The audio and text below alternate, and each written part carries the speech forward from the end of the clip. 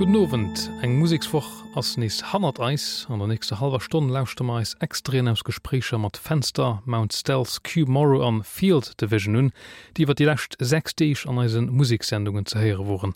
An den Album vun der Woch ass die Neiplack vum Portishead-Instrumentalist Jeff Barrows engem Projekt Beak, eng düster, groovig Affaire mat langen Jams an schiefen Popmomenter, as sie Beak mat RSI.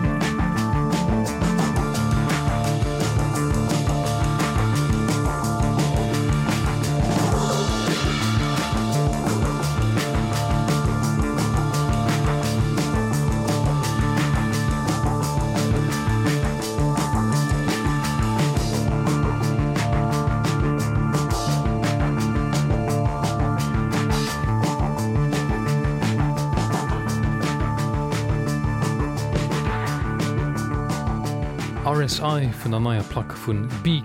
Free Beaks hecht se als ein Album vun der Woch herausgewählt vum Marc Clement. Den experimentellen Popprojekt Fenster huet fir een paar Wochen hier neuen Album The Room veröffentlicht. Die amerikanische Deutsch Formation, die zu Berlin baséiert ass, huet sech fir diesen Album an den Raum an Italien zurückgezogen, wo Altstecker komponiert, arrangiert an opgeholt goufen. In Dünchten hatte J.J. Weil, Bassistin vu Fenster an der Sendung Papala Pop am Gespräch, an nu sie inner anderem gefrot, wat Band während dem Kreationsprozess inspiriert huet. I mean, it could really be anything. Like some of the songs started just with a riff that we then took apart and replaced with rhythmical elements. It's just like one little spark that starts it that we all kind of get excited about, and then we take it from there, and it's really unpredictable. Sometimes we start a song and we're really excited about it and it goes somewhere completely different. But I think, yeah, the process of this album has been letting things happen kind of organically, and if we like something, we just try to take it as far as we can, and if not, we kind of let things go that aren't working. I don't know, that maybe sounds a little bit vague, but when we were trying to compose the songs, for example, we were in Rotterdam doing a residency at Worm Studio, and they had a lot of old synthesizers and crazy toys and stuff, but we actually just tried to sit in the room and like we would meditate before we started to play music, and we would all just kind of try to feel each other playing and really play together, just each with one kind of instrument and not get too lost in trying lots of old synths and sounds and things, but to really compose with a simple arrangement that we could then play live together pretty easily. So coming from recording your first record with only one mic, and then on the latest records having a lot more technical equipment at hand and recording in a more live setting, will you ever go back to that kind of the first experience with just one mic, or are you now just happy it was the new method? I think this experience of tracking the songs live was really great, and this studio we recorded in Italy, it isn't really like a professional studio, it was in a house. So we lived in the house and ate there together and slept there and composed music there. So it was a very special kind of studio experience, which I really loved. I've never recorded in like a proper studio where you pay by the hour and everything. That kind of intimidates me a bit, but I think it would also be an interesting experience as well. But at this point, we also all have solo projects and all recording music on our own. A bit more minimally. But yeah, I would say this experience of recording the songs live has something really special because you capture this energy of playing together.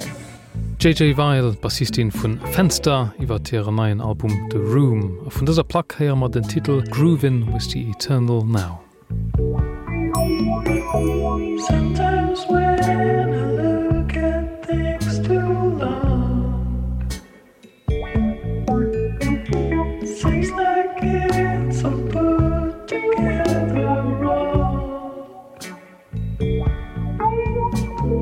Dancing with the frogman in disguise,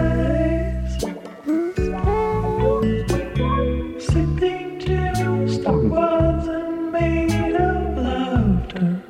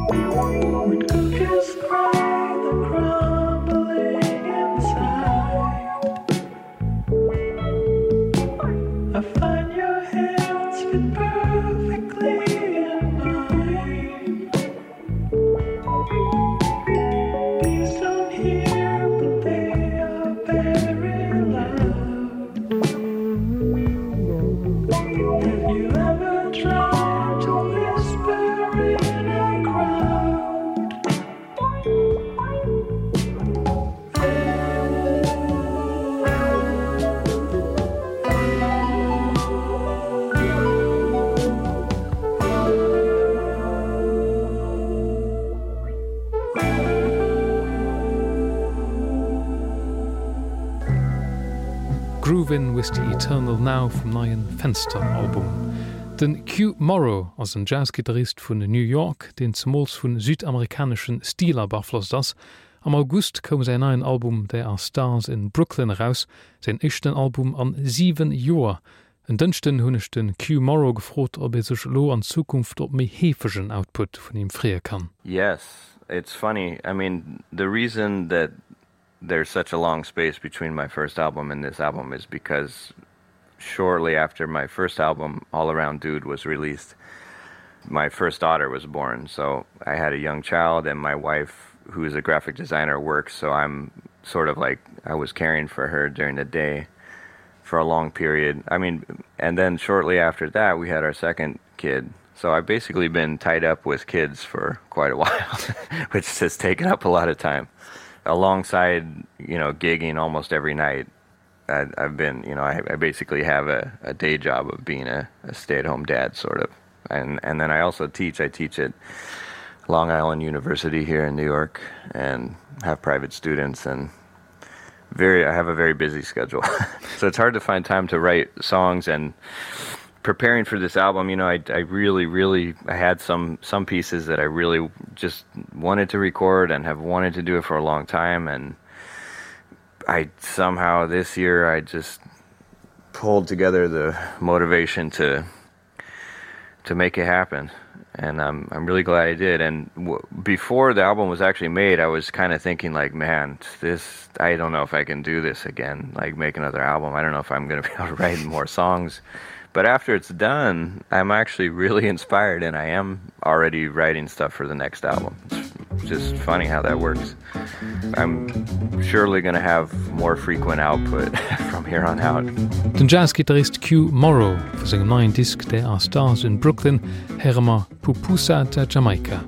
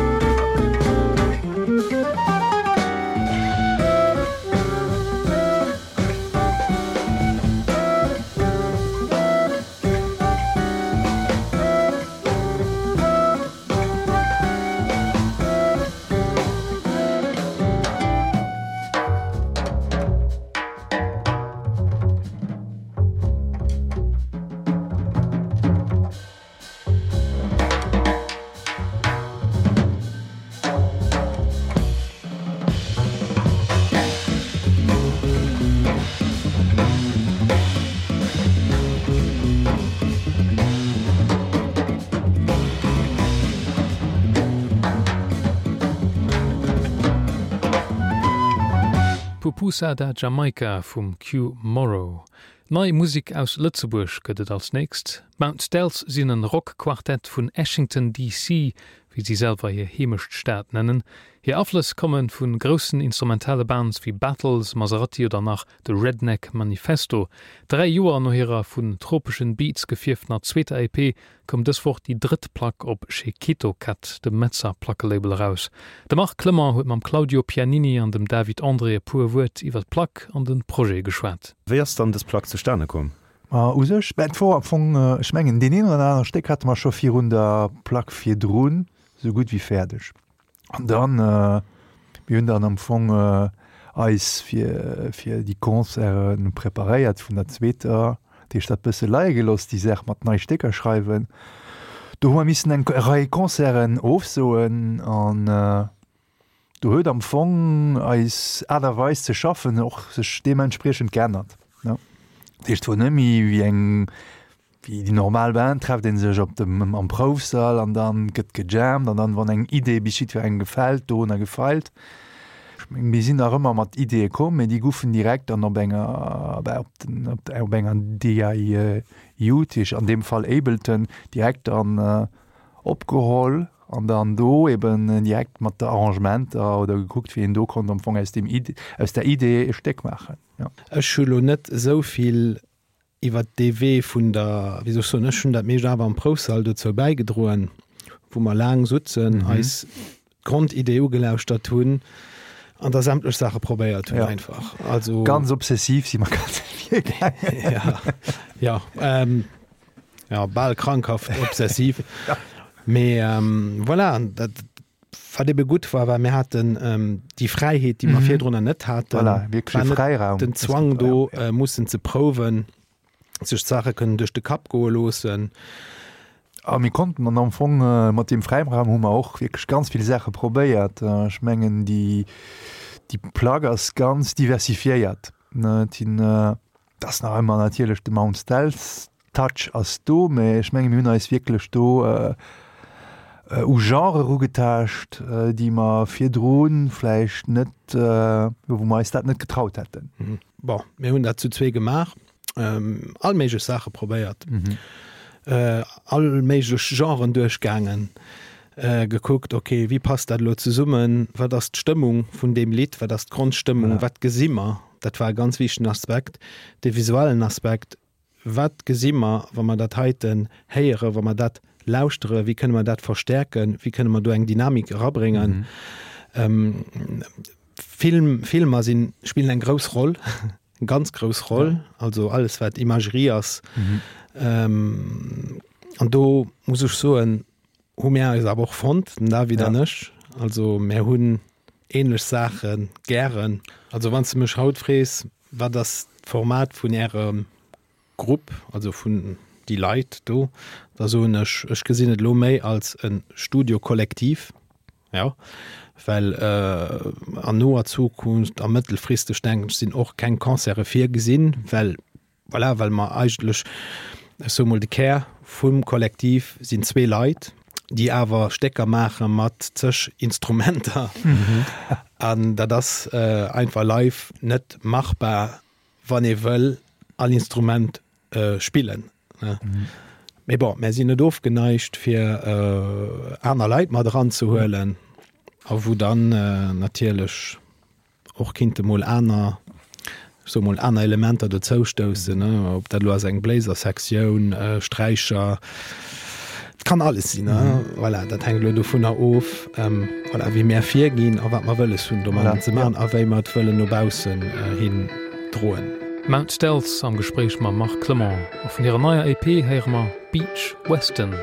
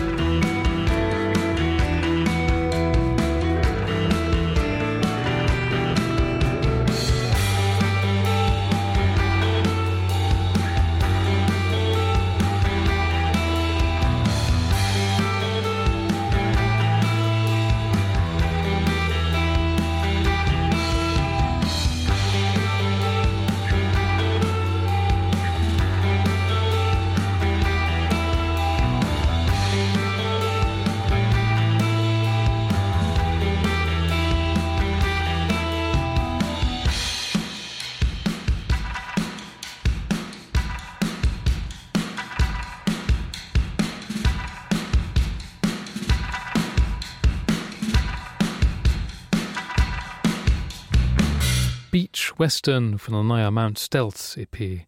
De gute Wëllen hat de Mëttwoch eng Band zu gascht, déi sech an de Staaten mat ihrer eischter EP Reverie State en Numm gemach huet. Eng Mëchung aus Folk an Dreampop, déi awer Debütalbum Dark Matter Dreams vimi rockeg zichkrut.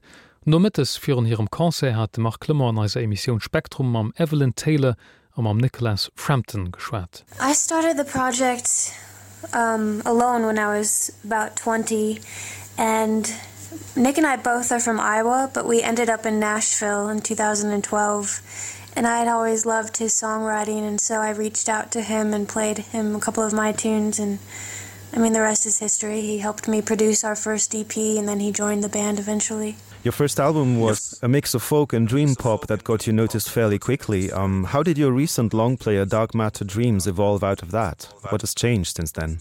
I think coming from the EP Reverie State, we were very inspired by 60s and 70s rock and roll, and so I think we wanted to capture more of a live band feel and really represent the forward movement of like rock music, how that feels with a band, and so that was kind of like what we tried to do on Dark Matter Dreams, but also retain some of the dynamics and folk elements that remain, because when you strip it all down, every song can be played on an acoustic guitar basically, but we love rock music as well. In the description on your website, that you also referenced the political situation in the United States, and the one in Europe is not much different. Is that something important for you? Yeah, definitely. I grew up on like 60s political folk music like Bob Dylan, and I've always admired John Lennon and what he tried to do with spreading peace and awareness of just how cruel humans can be to each other. And so that is definitely my goal. I'm going to continue in my songwriting is how can I spread peace and love, but also truth. And so we've definitely been inspired by the terrible conditions in our own country and abroad as well. Yeah. For the sound of the album, you've worked with Mackenzie Smith of Midlake, who with his band Banquet also kind of made a Crosby, Stills and Nash resurrection quite recently. How do you do it when you are live? Do you have additional musicians with you? For the most part, more recently we've been touring as a duo, especially abroad. Like tonight we'll be performing as a duo as well. But back home, yes, we use band members from Midlake, and including Mackenzie, and they play live out with us from time to time. Excellent. Where is your tour taking you after tonight? Tonight is the last night of our tour. We started out in the UK and did parts of the UK, and then did Paris and a couple festivals, including Reeperbahn and Hamburg. And we're going to listen to another song, To Innisfree Land. Can you say something about that song? Yeah, that's definitely that's a song about peace, and I was really inspired by the Beatles when I was writing that. It's just based on a Yeats poem and just spreading peace and awareness. Field Division am Gespräch ma Mark Clement lächte Mittwoch an as Emission Spektrum. Soweit den Resümé vun der musikalscher Woche op der Antenne vom Radio 10,7. Wir schließen Sendung dann noch mat den Titel vun Field Division auf River in Reverse. Eng bonne Kut an a schönen Weekend.